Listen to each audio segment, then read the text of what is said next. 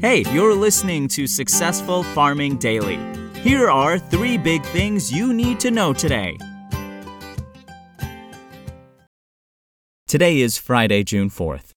Our first big thing is grains and soybeans were higher in overnight trading due to adverse weather in parts of the U.S. Midwest and Plains.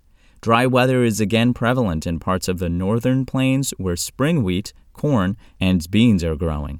Little or no rain has fallen in most of North Dakota, South Dakota, and northern Minnesota in the past week, according to the National Weather Service. Northern Nebraska and parts of southwestern Iowa also haven't seen rain in the past 7 days, NWS maps show. Further south, however, western Kansas, much of Oklahoma, and pretty much the entirety of Texas has had at least 6 times the normal amount of precipitation in the past week. The excessive rain may lead to quality issues for some hard red winter wheat producers in the southern plains. Rainfall is expected to continue in parts of central Texas and return to eastern Oklahoma and southeastern Kansas starting on Sunday, said Donald Keeney, an agricultural meteorologist with Maxar. The U.S. Drought Monitor, which was updated yesterday, shows continued stress in the northern plains. About 18% of North Dakota, the biggest grower of spring wheat, was under an exceptional drought, the worst rating possible according to the monitor. Around 99% of the state is seeing some form of drought. Conversely, there's no drought in Kansas, the biggest grower of wheat in the U.S., according to the Drought Monitor. Corn futures for July delivery jumped 12.25 cents to $6.74 a bushel overnight on the Chicago Board of Trade. Wheat futures for July delivery rose 6.75 cents to $6.83 a bushel, while Kansas City futures gained 6.75 cents to $6.31 a bushel. Soybean futures for July delivery surged 16.25 cents to $15.65 a bushel overnight.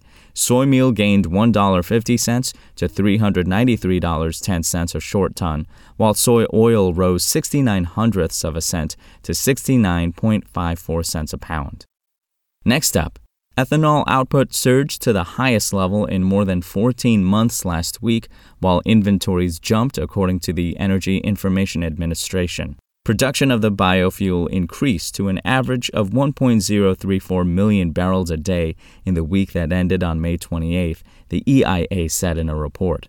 That's up from 1.011 million barrels a day the previous week, and the highest since the 7 days that ended on March 13th, 2020. In the Midwest, by far the biggest producing region, output increased to an average of 985,000 barrels a day, the agency said.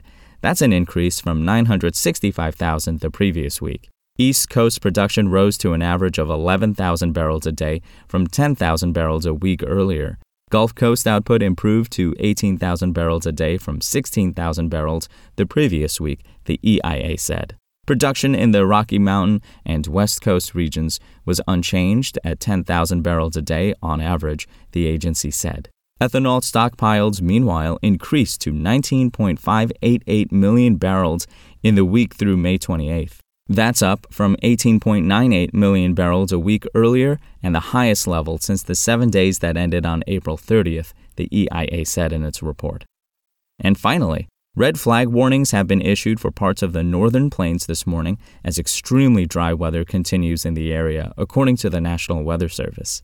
In eastern North Dakota and western Minnesota, winds are expected to be sustained from 15 to 25 miles an hour, with gusts of up to 35 miles an hour, the NWS said in a report early this morning. Relative humidity is forecast at around 17%, with temperatures reaching the triple digits. The warning is in effect from noon until 9 p.m. local time. In eastern Montana, temperatures will reach 101 degrees Fahrenheit today, and winds are expected from 5 to 15 miles an hour with gusts of up to 30 miles an hour. Humidity is pegged at about 17%, creating tinderbox-like conditions, the NWS said. Dry conditions also are expected to prevail in much of northern Illinois heading into the weekend. Hot, dry, and breezy conditions this afternoon amidst the ongoing moderate to severe drought across northern Illinois will result in an elevated risk of more rapid fire spread, the agency said. Thanks for listening. Follow more news on agriculture.com.